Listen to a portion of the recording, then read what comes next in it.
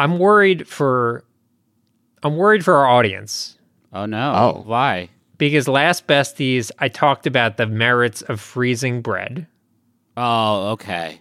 But I don't think I ended it because I feel like I'm worried that people are just eating frozen bread. Was there a bit? I don't really want to talk about frozen bread. I never thought we've never had a part 2 to a cold open. If gun to my head, I wouldn't have thought it'd be that one. You know. I'm just worried. I mean, I think there was a part 2 to the egg steam bit, which was true. That was a true story. Yeah, that wasn't a bit. That was your life. Just which is a bit in a sense. I'm just saying, toast the bread. Don't eat it. Don't eat it frozen. That's gonna hurt. Was this a problem? Were you getting complaints? People were concerned on social. They had further questions. They had frozen the bread and they didn't know what step 2 was. They just started mashing it into their eat hole. Yeah, nothing happened. Also, make sure it's sliced. If you freeze bread and it's unsliced, it's just going to be one big block of bread. That's a problem. See, I think that makes for easier slicing, though. Maybe if you can't. That just sounds like a choke bread. Tablet. Like you're gonna put that in your mouth, and that's gonna be the end of it. People are gonna say, "How did they go?" And they said, "Well, they put a listened to an cold episode of slice the into Besties. the eat hole because a video games guy told them to do it." My daughter Charlie eats a piece of toast for breakfast every day, and I made the mistake of I was feeling a little bit generous, feeling a little bit sweet, and want to be like, how about this? I'm gonna melt a little ghee, a little clarified butter. Oh my! Whoa! And she ate it, and she was like, "This is fucking outrageous. Uh-oh. Why have you not been doing it like this the whole time?" So now every morning, this human wakes up and is like, "I'll have toast with clarified butter, please." It's like, absolutely not. You'll get the I can't believe it's not butter spray, just like every other morning. Yeah, you'll get the frozen choke stick. Uncle Russ says it's better for you to eat the frozen wheat loaf.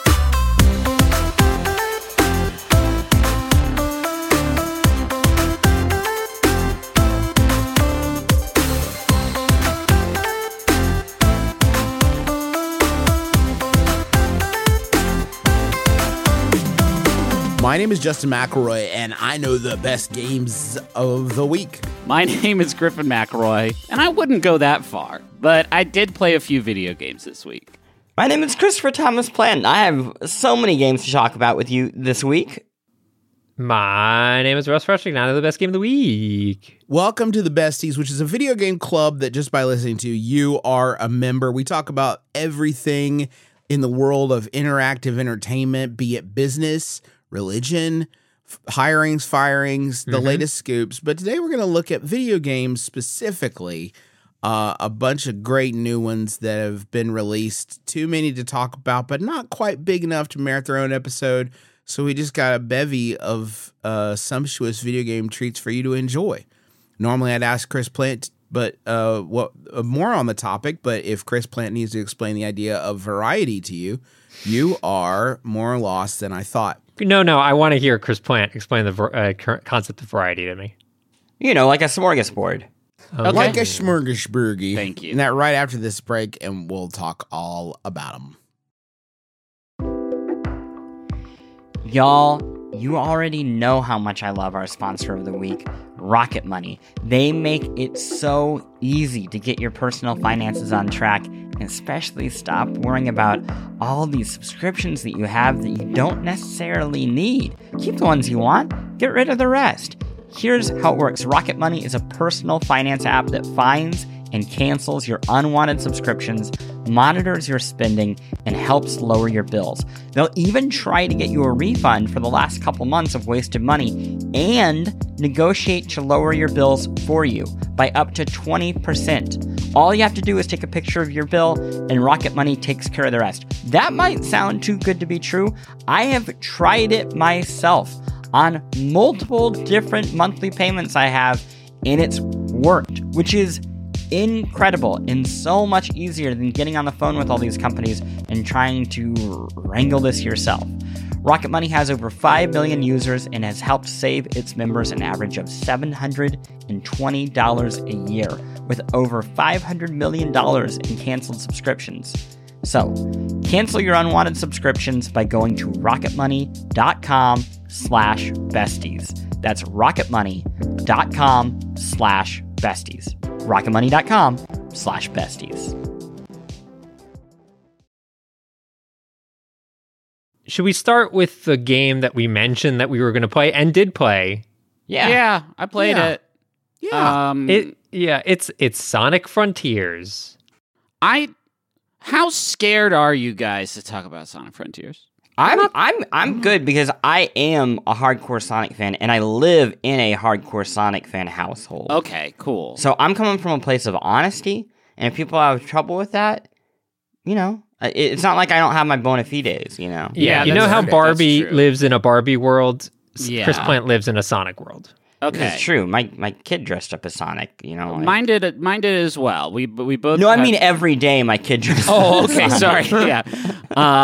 Okay. I don't know how much we need to set up Sonic Frontiers. Is a Very open, much. You need to set up Sonic Frontiers. Oh, There is no reason to assume Sonic fluency. Okay, fair. This is the open world Sonic game. It's like if Sonic Team played Breath of the Wild a couple times and then was like, but why not Sonic do this? And But took an Ambien before they did But it. they took 6 or 7 Ambien, and then they got sat down at their laptops, and they're like, "All right, guys, let's punch up the graphics on level 3." Let's just wing it, is let's what just they wing- said. We're just going to wing it.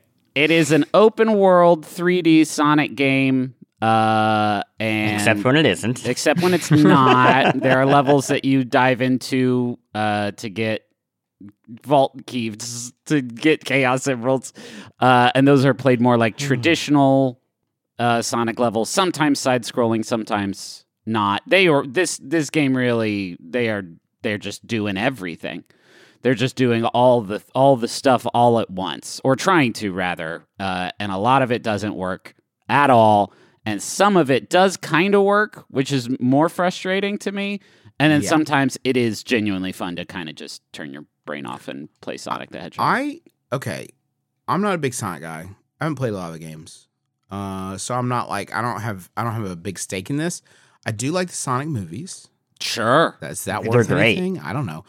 Yeah. I gotta say though, I was kind of charmed by the open world segments of this. I feel like there are like it's not gelling super great, but there are like really interesting building blocks in the way that they have Sonic fighting enemies in this game that feel a little bit more akin to the way you see Sonic in the movies, where he's using super speed in a lot of different ways, not just like it's a really interesting like for example, you can hold the Y button and run in a circle, and it's sort of like a damaging circle, and you can use the circle to like find hidden stuff and things like that, and that feels cool. It feels cool to like if you got a big enemy to like run a circle around them, to Kind of like Tron. You're Yeah. like creating like a little like I don't know, A Psyloop. sheep Is what wall. it's- Yeah, it's sure. a Yeah. Psyloop. It's It's a a Psyloop. good name. We can call it Psyloop. And you see Sonic when he attacks people, he'll like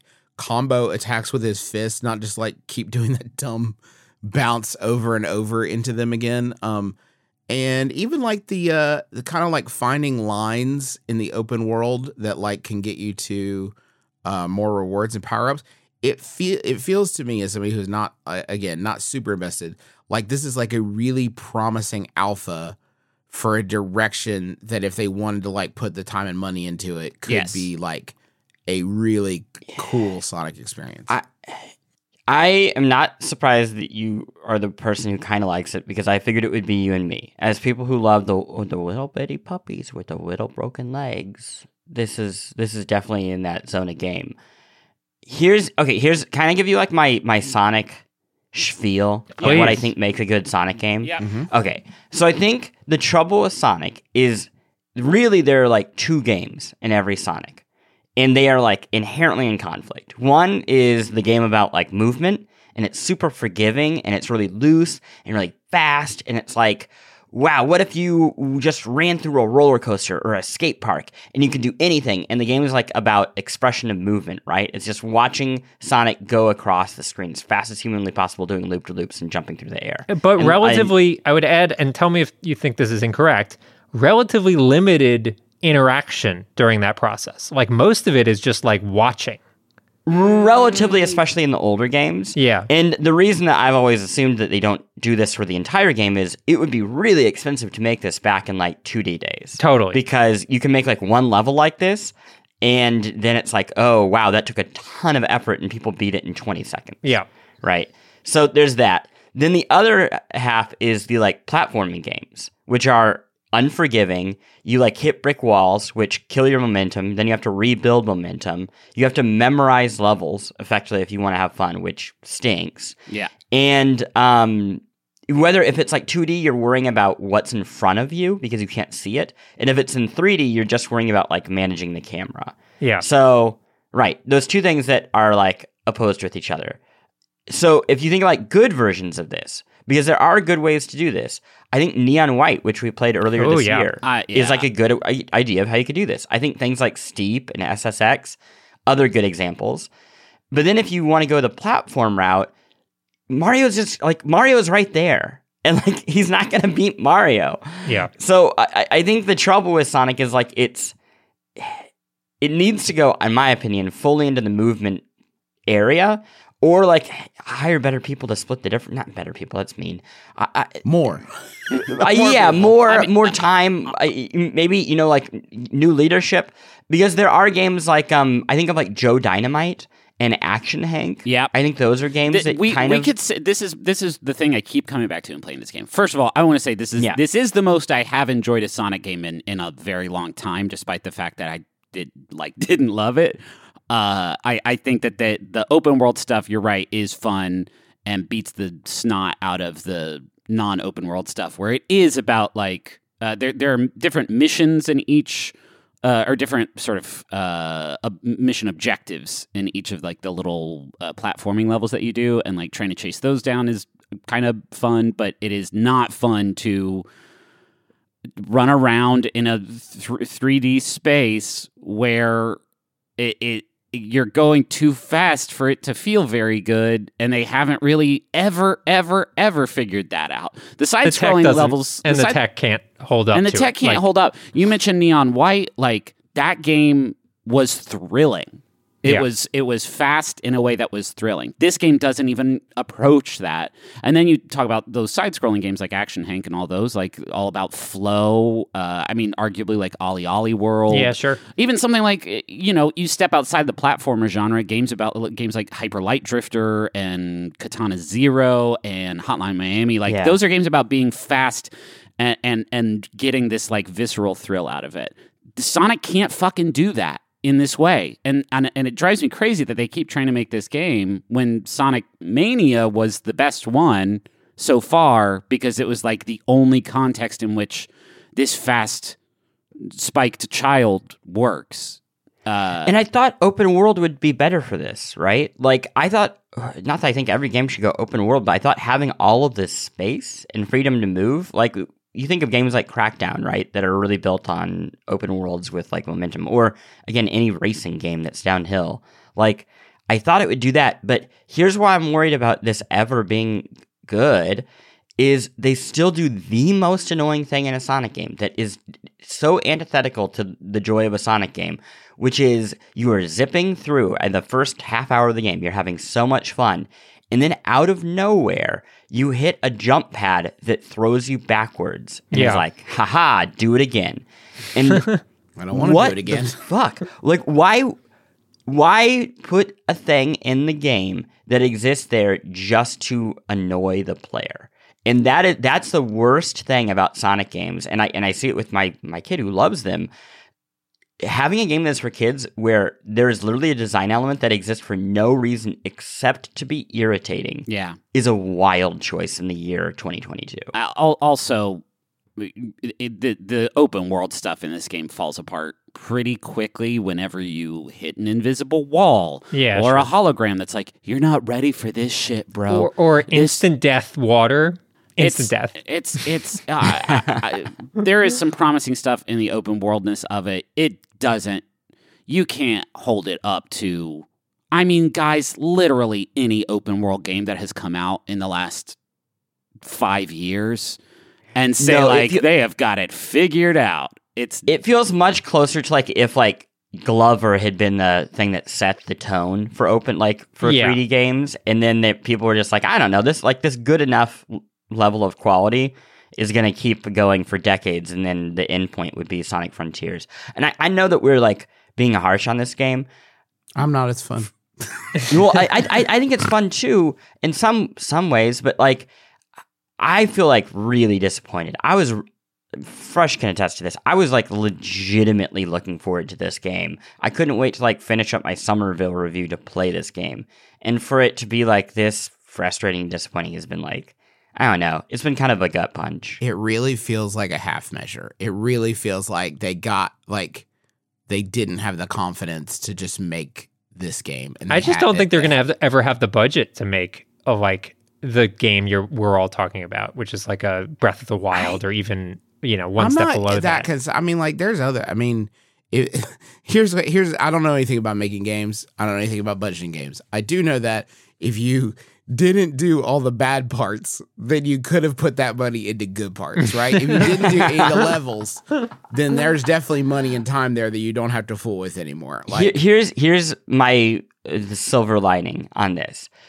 Sonic games have always existed effectively for a modding community that makes as good, if not better, games. Yep.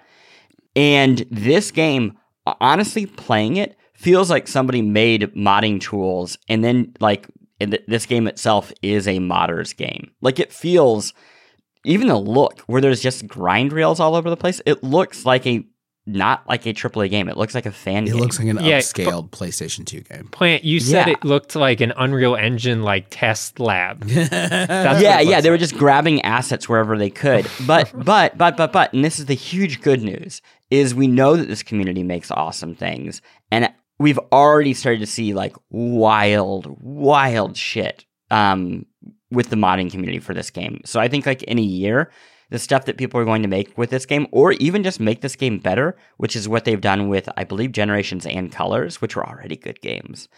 I'm excited about that. What if Sonic was green? What if Sonic was What if there was an Evangelion character in it, which is a real mod? Let's talk next game. More games. Okay, I'm going to talk about a total shift in focus. We're going to talk about McPixel 3. McPixel. Now wait, I missed McPixel. Everyone might be asking at home, for those that played the original McPixel, where did McPixel 2 happen? When did it happen? When did it come out? It didn't come out. No. In one of the truly bizarre coincidences, it is being released in basically the same week as Goat Simulator 3, which is doing the exact same gag. Yes, very strange coincidence, but ignore that. Don't worry. The TLDR, you don't have to stress that you missed one of the McPixel installments. If you played the original, you'll probably feel pretty familiar, but for people that didn't, McPixel is, imagine like a point-and-click adventure game on like hyperspeed. Instead of having like these slow, like, oh, I'm going to use the hook to, click the thing and lift the box, whatever, and you spend like an hour trying to figure out a puzzle. Every McPixel scene is basically 30 seconds long, more or less, and happens at absolute light speed and is just chock full of like basically physical comedy. I'll give you an example. You're in a house and there's a fire that breaks out in the house, and you can click the fire, you can click someone else on the other side of the fire, and you can click a water tank. And if you click the fire, I think you fall into the fire and just die instantly. If you click the guy, you kick the guy in the balls. And if you click the water tank, you just take a drink of water. And the way to solve that problem is you keep drinking water for the 30 seconds until you feel like you've had enough water, and then you click the fire, and then you pee on the fire, and then the pee starts coming out so quickly that your entire house fills with pee and spurts out all of the windows, and then you win the level. And that's the successful. It doesn't matter. Like it couldn't matter less when you get it, when you like solve it or don't. It like doesn't. The goal is not to like how cleverly can you. It's just to like see the different things and Yeah, it's about seeing like how many gags essentially can you find within these scenarios, and there are like dozens and dozens of scenarios that are all extremely quick, but they are like surprisingly chock full of variety and very unexpected moments. Like you really never know when you click something what exactly is going to happen. And that is really funny too if you're like trying to interact with something and then McPixel does the worst possible like you want to help someone and he kicks him in the balls. Or you want to you have a fish and you click on the bowl, but instead of putting the fish in the bowl, he puts his whole head in the It's so stupid. I remember there being a lot of crotch kicking in this game. I just Googled our review from Polygon and I wrote it.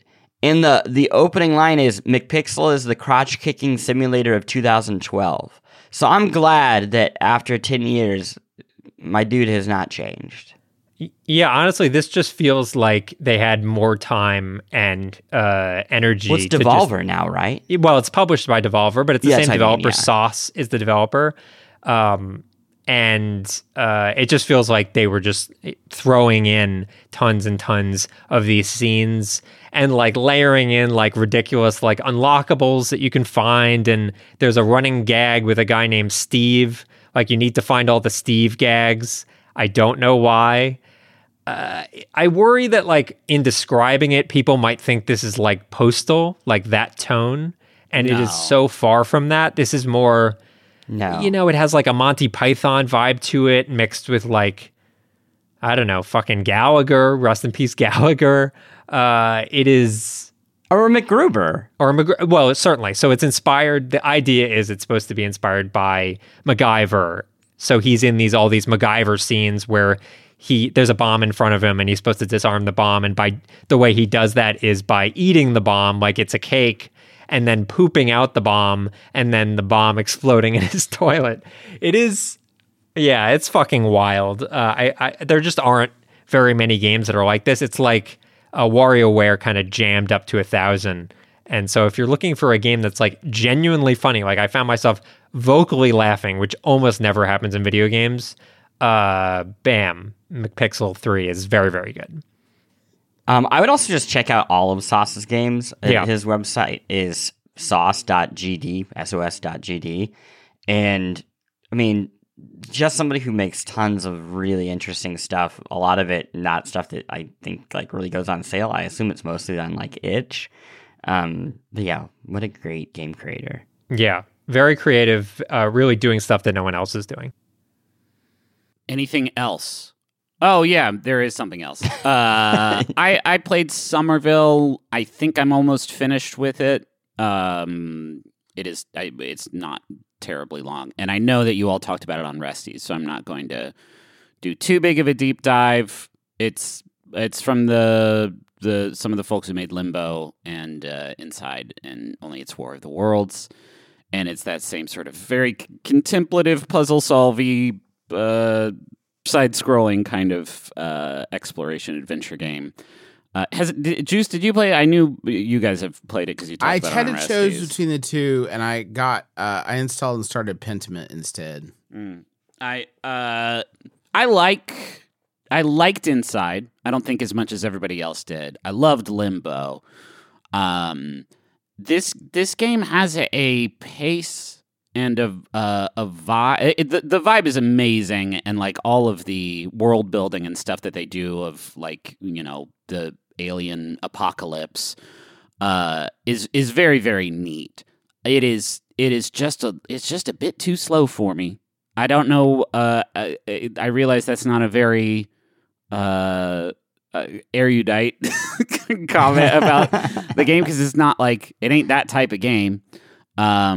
But you play as this dude who gets these kind of powers to change his environment using different kind of polarized colors, and none of the puzzles have been like particularly difficult, and so it's been a lot of very slow trudging across a blighted wasteland until I reach a puzzle that's not very hard, and then you keep on going like that. And I've been waiting for like something more to happen, and you do unlock kind of a couple other powers other than the one that you sort of start out with. But it really is, I think, sort of a tone piece, right? In the same way that Inside and Limbo was, but it's not a very fun one for me. I guess Little Nightmares is the other like analog, right? And I know you really like Little Nightmares. I did, but that game was, scary, and it was, I think, much gamier. Much like, gamier. This is, yeah. I like this game a lot, but it's like a playable movie. There's very minimal game here, and I mean, there are puzzles. Griffin, where after the first half, even the puzzles like disappear. For the most part, I think the game is much more interesting in the second half. But yeah, if you're not vibing with it, I do not. Necessarily need to keep going. It's just there's just not that much that happens in it. Like they hooked me. Like the world and the presentation of the game and everything they're going for. Like y'all got it. Like I'm down, and I have played it longer than I think I would have. Had it not been for that hook of like, oh, I gotta know like what is going on in this world. I have to know like, is this dude gonna find his dog again? Like all of this stuff like that's the hard part. You did that, and I'm into it. It's just the just nothing fucking happens. Yeah, and I it's on Game Pass right now. I hope it gets added to PlayStation Plus whenever it goes on to that platform, because it is the perfect subscription service type of game. It's only a few hours, and I think it is going to be a bit more divisive than Limbo and Inside like this. And if you like it, it's again like a movie. You can kind of like start it, and if it vibes, and if it doesn't, you bounce. I think I might just watch like a YouTube video of the ending, because I don't have a lot of gaming time these days, especially this last week we were on tour, and this game does not run great on Steam Deck. I tried playing it, and then I stopped and played the rest on my PC, which is wild. It doesn't seem particularly intensive, but and the weird thing is it's much better on a TV too. I played it through the first time on Steam Deck, and it's weird how for an indie game with like the very kind of not simple, low poly sort of low poly vibe. Look, it actually wants to be on a big TV. It's the aspect ratio is extremely wide. Which again is not ideal for portable. For the box, right? The aspect ratio is so wide. Except that the wide aspect ratio really showcases how long this fucking walk from right to left is going to be through this forest, and sometimes you have to stop because a purple ray tries to disintegrate you. I was disappointed. I thought it was going to be hot shit because I love these developers' lineage, but not if people want to read the review, this is the rare time I did a review at Polygon, so I'll make sure to link that on twitter.com. The perfect place to put all your important content. It'll definitely be safe there. I played Pentiment, which so far is the most stridently boring game I've ever played, and I'm kind of fascinated by that. Its unwillingness to be captivating in any way, shape, or form. And I will continue to play it because a lot of people really liked it. I know it's there. I'm like impressed with the scope and scale of like nothing interesting in it whatsoever. This is so cool. I've played like 30 minutes of Pentiment, and am I being unfair? No, it's like the most vegetable. It's raw broccoli. They didn't even saute it. The reviews were so positive that I know. That's why I know. This is in no I'm way. I'm really critique. looking forward to it. This feels like the game that I'm gonna be the asshole who just will not stop talking about it. It feels like a dare. It really feels like, oh really? There's like no voiceover, and it all okay. Seriously, it's it's all voiceover. It's set in Bavaria in the 16th century. Oh man! All the drawings look like it's like medieval art. Medieval style. art illuminations, wood block printing. Marginalia. I don't even know it. If I knew enough about this game to talk about it well, I would probably be interested. Not smart enough. Not me and Juice ain't smart enough. I'm not smart enough. I'm gonna finish the whole fucking thing. Guaranteed.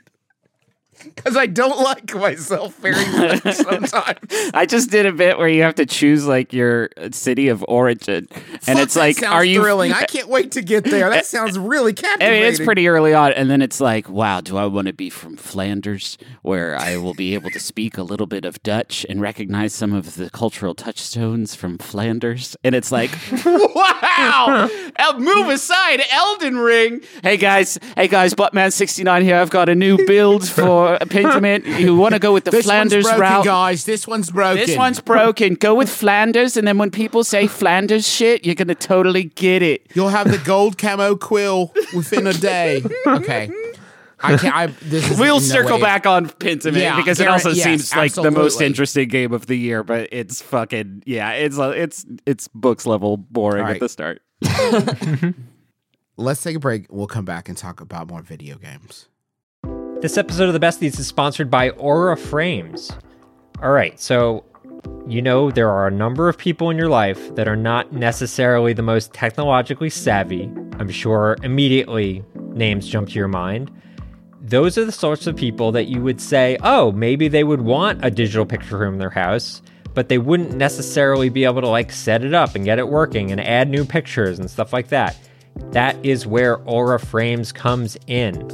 It's a digital picture frame that allows you to basically upload any photos that you have directly to the frame. You don't need them to do any work. In fact, you could even set it all up before they even open the box. You have the account set up, you just have to connect it to their Wi-Fi, and once that's done, everything happens over the internet. So you can add new photos, you can do whatever you want, and it all works completely smoothly. I set it up for my grandmother, who's 95 years old. I set it up for my mom, who's 70 years old, and they both love their Aura frames, and they love seeing the pictures and new photos of the family all being added without them having to do anything. So I'd highly recommend it. I'm really, really happy with it.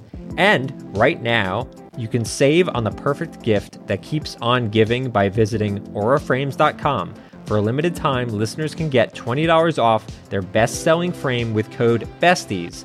That's AURA frames.com, promo code BESTIES. Terms and conditions apply.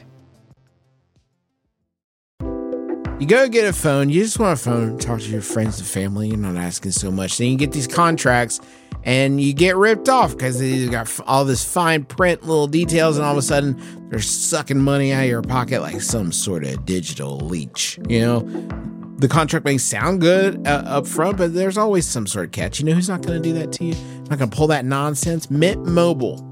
Their wireless plans, there is no catch. $15 a month when you purchase a 3-month plan. Mint Mobile's secret sauce is that they cut out the cost of retail stores and pass those savings directly on to you.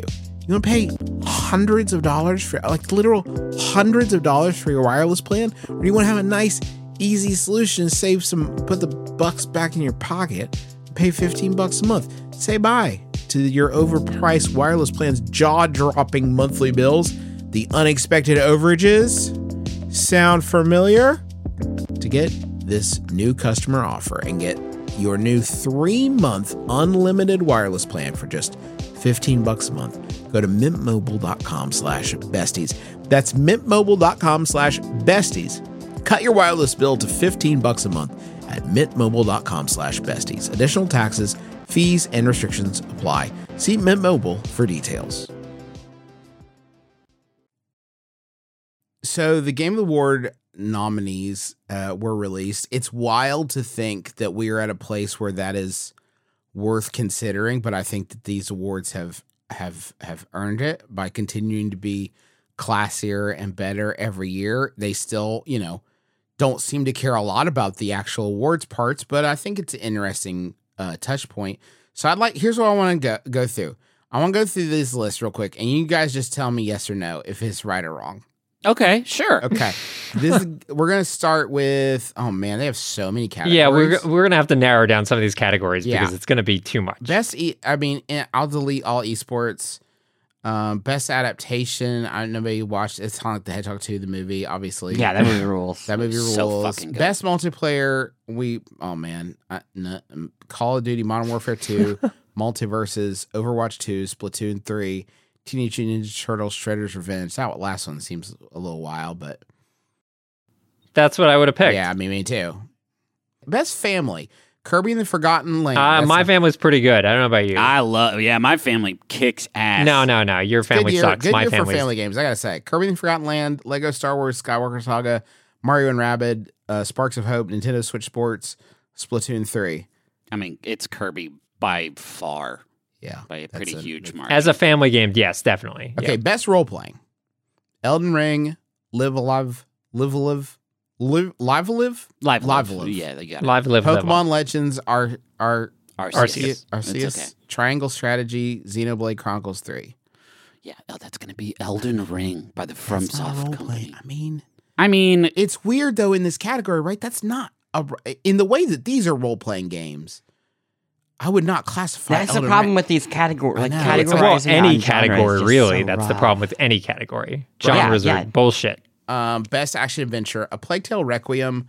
I really like the first. Did you guys ever get into those? I like the first one. I didn't get into I didn't play the second one, but I struggled with the second one. We did a Resties on it, but I've gone back and played more of it, and it gets a lot better. It gets a lot better. yeah, I liked what I played. Wow, this category, I can see why actually, now that I said that, they didn't put Elden Ring in this category. Action adventure is Plague Tale Requiem, God of War Ragnarok, Horizon Forbidden West, Stray, and Tunic. So these are like third-person adventure-y action games. Yeah, I don't know. It's arbitrary, right? Yeah, All this totally stuff is. arbitrary. Crush, are you going to say Tunic? Because I bet you're going to say Tunic. I mean, probably of those, it's probably Tunic. I love Tunic. I think Tunic's going to get probably blanked in the awards, which is a real shame because I think it's fucking spectacular. Yeah, but I it's think it such an kind of abstract- shows its hand very late, and I think a lot of people just didn't have the patience to do that. This action is Bayonetta 3, Call of Duty, Modern Warfare 2, Neon White, Sifu, and Shredder's Revenge. This actually boils down nicely. I think the games that most of us love, I mean, I know Neon White was like very beloved by us on this podcast. I think those sort of games will get really crushed in these awards as winners. I don't think you're going to see a lot of like those sort of shocking winners. I think you're going to see more. I mean, I could be wrong. I'd like to be wrong, but it feels like in years past, big indie has like done well. And I don't think of this year as like a major like AAA year. And yet I'm looking at this and I think like, even though it's just a few games, I think AAA is going to like crush everything. Yeah, it feels Elden like Ring, there God were of War. 7 major I mean, there were more than that, but it feels like there were 7 major AAA games this year and like dozens and dozens of pretty amazing indies. And this list is very AAA heavy. Yeah. I gotta say though, when you look at those best indie categories, I mean, it has been an embarrassment of riches. Best debut indie, they got Neon White, Norco, Stray, Tunic, Vampire Survivors. Norco's boring. The other ones are good. I didn't play Stray. Did you guys play Stray? I played Stray. Would I like Stray? You would like the first hour of Stray, and then it turns into a robot talking game. Sorry, Stray lovers, but I like the first hour, and then it stopped being about the cat. I think you would like it because it is very kind of classic adventure game. The biggest weird choice is it has actions, like instant death action sequences kind of spattered throughout. Yeah. But the cat's cute. Honestly, it might be a good game to play with the kids. Best indie, Call of the Lamb, Neon White, Sifu, Stray. Did you guys play Sifu? It was cool. I actually I didn't. played a little bit. But It was neat. Neon White is one of my games of the year. So Wait, you didn't mention... Wait, sorry, what is the full list of best That's indies? best indie, not best indie debut. Call of the Lamb, Neon White, Sifu, Stray, Tunic. So That's best indie. Vampire Survivors is not there? No, it's not. I know. Vampire Survivors is like... It's wild. It's That a is wild. choice. That's not Vampire Survivors not being there or on Game of the Year. It feels like they want to make 2 I don't- categories because that should just be the same 5 games for It both does of them. seem there is a like participation trophy aspect to this where it seems Right. like they were trying to include more games rather than necessarily the like games that should win. Under the games for Impact, I'm not going to read all these, but they have I Was a Teenage Exile Colonist. That should be in best role playing games for sure. It's much more a role playing game than Elden Ring is. Best performance. Okay. Now I'm mad. Oh no. You can't tell me he's not on there. Now, we have 2 nominees. We have 2 nominees from God of War Ragnarok. Oh, perfect. Say his name. Sonny Suljic and Christopher Judge. Oh, that's off. That's weird. I mean, come on. They did an okay job, but they were not They Richard spelled Schiff. Richard Schiff wrong. That's weird to I'm me. furious right now. I'm furious. Give it to Ashley Birch, obviously. Yeah. Because you didn't have Richard Schiff. Ashley, I love you. I would have given it to Richard Schiff every day. Yeah, all day, Nothing all day. against your performance. He's God tier, literally. Yeah. And they got Man Engaged from Immortality, which is actually another fantastic pick. Yeah, that's really It's good. really, really, really, really, really good. I agree, but if you're gonna do anybody from Immortality, why is Charlotta Mullen the person who played the one? Yeah, That's the one fair, was the best performance. That in seems I disagree. wild. She was phenomenal, and I got excited every time she came up. But the main role of that game, She's doing was 10 different things. impossible. It's yeah. wild. Yeah, it's impossible. Audio design, score and music. These are not bad categories. It's just harder to debate. Best Was there? Sorry to go back. Was there anything from The Quarry in the best performances? Best performance? I don't No, think so. Quarry. Corey is innovation and accessibility. It That's got it. one Huh, nod there. That's surprising. Yeah, Okay, so yeah. so we don't get like too way down here. Last few are, Narrative direction game of the year. yes, Again, it's like they mixed up the labels on these. Best narrative direction is basically like best story, right? That's more or less. Yeah, and it's Plague Tale, Elden Ring, God of War, Horizon, Immortality, which is awfully weird when, like Citizen Sleeper's just like sitting there and not on this list. I don't understand it. I mean, those are very narrative heavy games that you just listed. yeah. Yes, because that is how we measure success. I'm not saying they're good, but it's not like they Density. picked McPixel or something like that. Like No, they are, I agree, but like I could have picked these would be the like best story and best game awards at the beginning of this year. Like just because you knew that they were going to be spending. they were going to on have the biggest narrative. marketing budget. Yeah. Like, except for Immortality. And even that is like, oh yeah, it's the indie game that is all story. So there's always one of those. I think there is an element, and this might just be an issue with the voting process, of just like the most familiar and or popular games are always going to be the games that people vote for, even if they're like the second or third on their list. And those are the ones that are going to get boiled up to make the final cut. Okay, here's the wildest Did we do Game thing of the for Year? me. No, I was going. No, I want to do one on game direction really quick, Okay. just because it kind of breaks my brain. So game direction is Elden Ring, God of War, Ragnarok, Horizon Forbidden West, Immortality, Stray, and I want to like pull out Immortality. Yeah. I think a lot of people voted for this because it's easy to see how direction happened because it's a movie. It's a movie. Yeah. right? But if you think about this as game direction, It's two different disciplines entirely. yes. Yes. And as game direction of making sure that people actually experience this story and like can parse it and do Well, not any of just the those story, things. but the whole product, the combat, the entire product, everything. right? Yeah.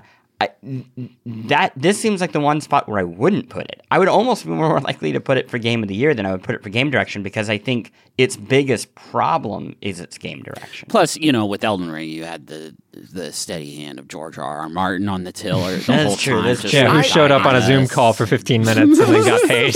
I feel like nobody has like the insight required for this category to be a thing, right? Like 100%. when you're talking about movies, you can feel like the auteur a lot easier in most movies, where like it feels like one of their things. Like, I mean, Immortality feels like a Sam Barlow game for sure. But like, I don't know how the direction on Horizon went. Like, I don't know. I have no insight. I look at like this as more how we're just like, can you feel the edits in it? Can you feel the decisions not to do things? Can you feel where things got cut? Can you feel... Oh, man, just by you saying that, Horizon Forbidden West deleted itself from the list. I heard you say that. And it's like, Well, no, that's what I mean, The fat? Oh, no, we got lots of that. I think Elden Ring is like the clear winner here because you can feel a guiding hand. You don't know like who did it, right? But like you can feel decisions getting made where with God of War and Horizon and even Stray, I would say the opposite. You can feel that somebody's just like, okay, let's just we'll pile things on and we think that'll lead to some version of the good thing that we had in our mind. But I would also add, like, to the point of us not really knowing, Justin's point, like, Yeah. so every game director, depending on the project, you know, the way different studios work, you really have no insight into the process of like, oh, maybe the combat team or the narrative team had way more control and the game director was just like thumbing up, thumbing down. Yeah. It can really vary. So Right. that's why I'm like, Oh, yeah, but I mean, like, at least with this we can guess. I think audio design, having that go to a critic vote, let alone a public vote, which is what the Game Awards is doing now, chaos. Yeah. There's no I mean, audio way. design is something that I feel like I could actually like judge. You don't think so? No, like Why there's not? no. We can sense like, hey, that sounds good, but like how audio design works, and like a lot of great audio design is meant to not be noticed. Sure, Right. be invisible. Yeah, that's So true. like unless you were unless you were pulling out those Sennheiser, you know, like studio mode, listening really closely, I think most of us are like, yeah, that game was loud and it felt so cool. loud. Yeah, I mean, that's the reason why the Oscars break it up. They only have, Right. my understanding is the editors are voting on the nominees for editor, right? Like, Sorry, I have to talk about this Game of the Year list. It's wild. Yes, Okay. it is. Okay, I want to say blanket statement. I'm not detracting from anything that is on this list. Okay, I know that there are All good games. all good Well, games, all with yeah, more or vociferous less. defenders. We got A Plague Tale Requiem, Elden Ring, God of War Ragnarok, Horizon Forbidden West, Stray, and Xenoblade Chronicles 3. Absolutely, to me, half of this list is baffling. Like, I legitimately don't understand how you come to these 6 games. well, again, I would point to the possibility that the lists, the nominees were generated based on games that most people played. And so then you end Do up you with, really think Right. that Xenoblade Chronicles 3 would fit that Yeah. mode? From the That's type of fair. outlets and streamers that put this together, I do. Really? yeah, I mean, it has a huge fan base. It does. I mean, it's not me. I don't love Xenoblade Chronicles, but like it does do very well. So if you're under that mentality, I think it probably. But if you're using that metric, right? Everybody was playing Vampire Survivor. Like, So, well, I think that's the problem, right? I think people don't feel comfortable giving this award or nominating games that do not look like what I they believe agree. to be a game of the year. fair. Yes. Yeah. And I think like that's the problem with, again, this award show. It's closer to the Golden Globes, you know, where it's just nominating popular things, and the system that's in place for it just kind of encourages that. It's a bummer, but it is what it is. It is what it is. It's also worth saying that, like, if you want a more straight laced, like, you know, GDC awards, like, Right. all the IGF, Yeah. all that shit is, which like much more representative. much because more it's representative, actually- but also super boring. I'm not gonna watch that. No, Yeah. thank you. And even that's not great too, because that's voted on by people in the industry. So it like sometimes feels a little bit like a popularity contest. Like each of these is going to come with its own problems, except for our show, which I think perfect. perfect. No notes. We're going to pick great games, and that's why you've been tricked into listening to an advertisement for our end of the year special. all this stuff is dumb. Like, all awards are dumb, right? We Yes. understand this. Like, it is bizarre that we have this. The Oscars are dumb, Grammys are dumb. It's all dumb. I just feel like, for me, as someone who likes gaming, I want to see Game of the Year honor things that have like pushed things forward, right? That have like Yeah. taken where we were at and like taken a step forward. And I feel like I feel like Horizon Forbidden West was like came out and was almost immediately forgotten, right? Like it has not It's been just an extremely ongoing familiar like territory. I didn't like. We've talked about this. I did not like It Takes Two.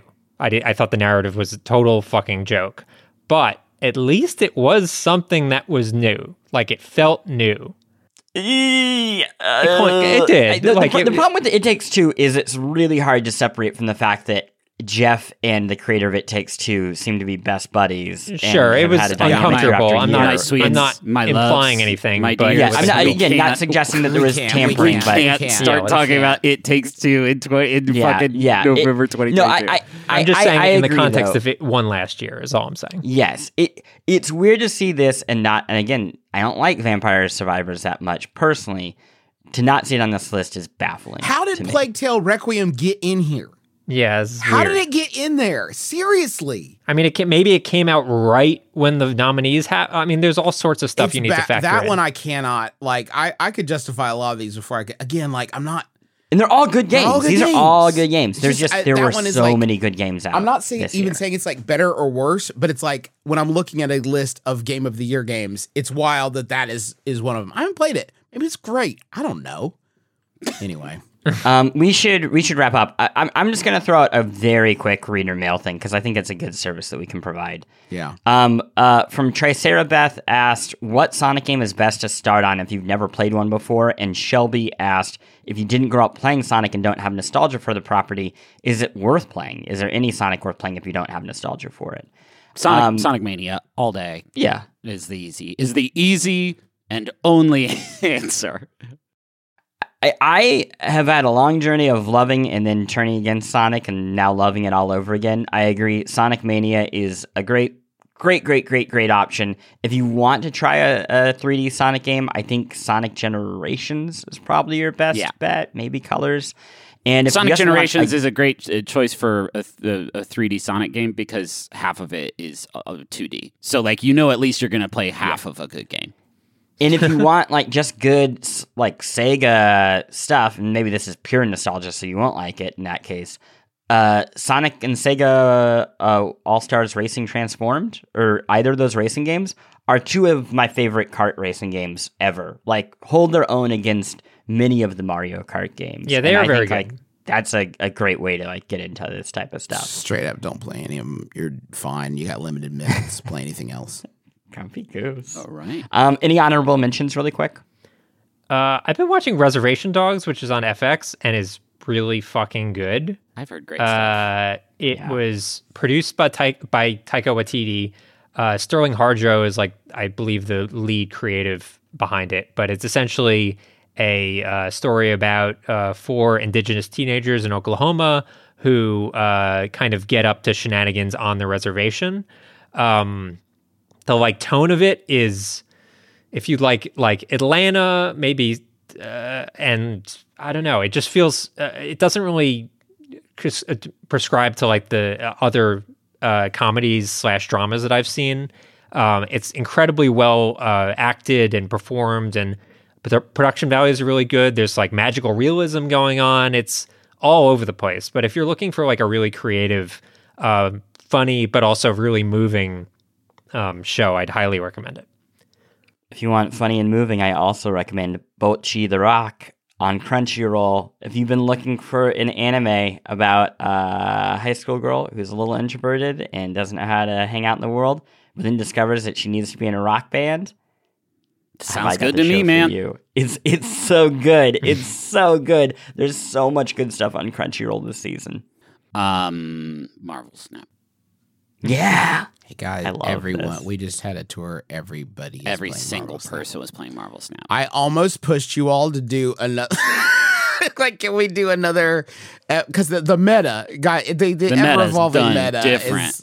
The meta's different now, so everything's different. I used to. We'll talk about it so much in the end of the year. I used to roll with a zoo deck that would drop a bunch of cheapo one-cost cards until people started to use Killmonger, which destroys every one-cost card on the board. And then I unlocked Killmonger, and now I am the hater. And I am still just drunk on this power when I see people just like dropping fucking Rocket Raccoon, Ant-Man, Squirrel Girls, just like, oh, that's real good. That's real good. That's real good. Me, my friend, Michael B. Jordan, he's going to fuck you up.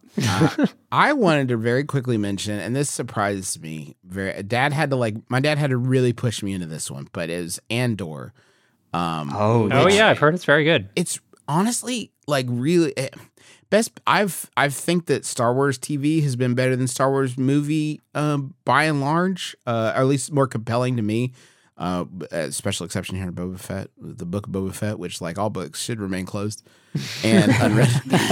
But Andor is like a really interesting, like ground level Star Wars show, like very much about the power dynamics between like common people living in this world and like how it feels for them to be under oppression from the Empire, like what that actually means.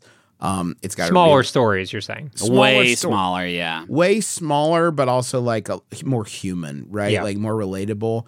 And it's tough, right? Because I think every Star Wars show, because it's Star Wars, I feel like they kind of have to like market it like it's epic, right? Yeah. So like, I think that's what took me so long to get into it, because it's like it's not marketed, what it is, which is sort of like a kind of cool episodic, not procedural, but like much more so than any other Star Wars product. And they have to market it like it's episode 9 or whatever. You can't just say like, yeah, it's like a cool little thing that just happens to be in Star Wars. It's made by the dude who made Michael Clayton, and for real, it feels like they just wrote a movie set in New York, and then like Lucasfilm saw the script and was like, "Hey, what if we just put this in Star Wars?" And they're like, "Yeah, I guess we could change like mob dude into droid." And they're like, "Is that enough?" And they're like, "Yeah, sure." To give you an example of like what this thing is, in the very first episode, like 10 minutes in, he's being hassled by these two guards who don't even work for the Empire. They're Empire. contractors, yeah. They're a company, like a corporation. And there's these two guys that are hassling him, and they're trying to shake him down for money. And in the process of defending himself, he accidentally kills one. And that is like the inciting event for like, oh fuck, like I am absolutely hosed. I have to do something. And you're watching the two sides of like the investigation into it, the apathy on the behalf of the corporation of the two people that were just killed. The one guy who's like kind of fixated on catching whoever did it, and Andor trying to like stay ahead of, all this while still trying to do everything he's trying to do. It's really, really compelling. And what's interesting is like the newer movies, like peeked a little tippy toe into this idea. You think of like that first scene with Finn, where his stormtrooper buddy dies and he has blood on his helmet, and you're like, whoa, there's like humans behind this thing. And then it turned into like a superhero movie, basically, like more or less. But to see that be the focus, the like small story focus, rather than there being like an all powerful whatever, Boba Fett in unstoppable armor, or Mandalorian in unstoppable armor, as much as I love that, like, we just want to see variety. I think She-Hulk was a great example of like variety in the Marvel universe, where it's something that is completely different from anything else you've seen in this packaging. And I was like completely smitten by it. So it's great. I will say I've just started watching yesterday. I watched a couple episodes, and it's a pretty slow burn. Yeah. Yeah. Does it pick up? Because I do like the tension that they are building, but they are building it a little bit slow for my taste. Much faster, okay. And in my opinion, much better. I have heard as much. There's flashbacks that you are dealing with right now. That stops after I think 3 episodes, okay. And then the show hits the juice. I would warn people, because I received this warning, and that it does not start super high octane, and that's by design to accomplish some of this character forward stuff, but I'm glad to hear that it picks up a bit.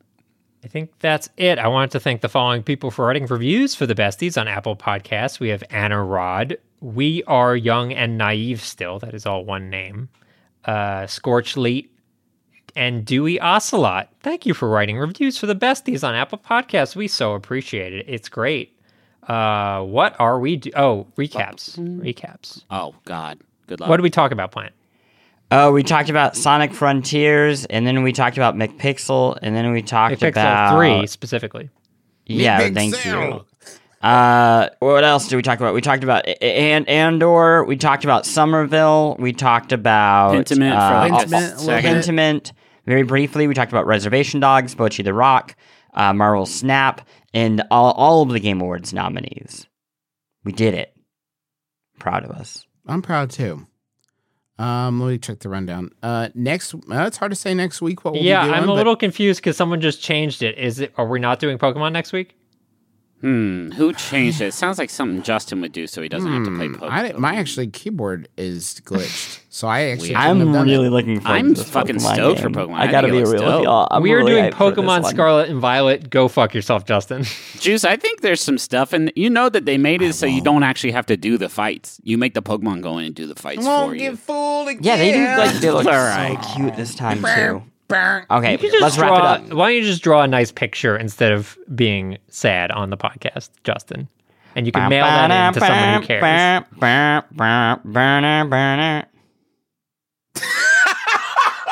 That's going to do it for this week on the Besties.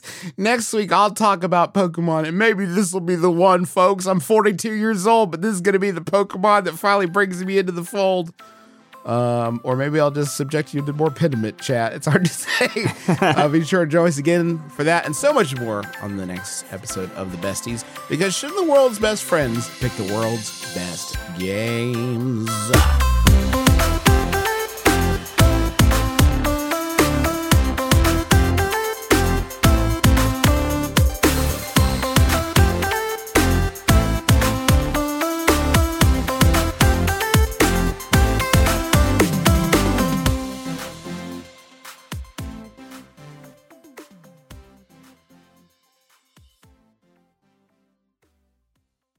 Besties!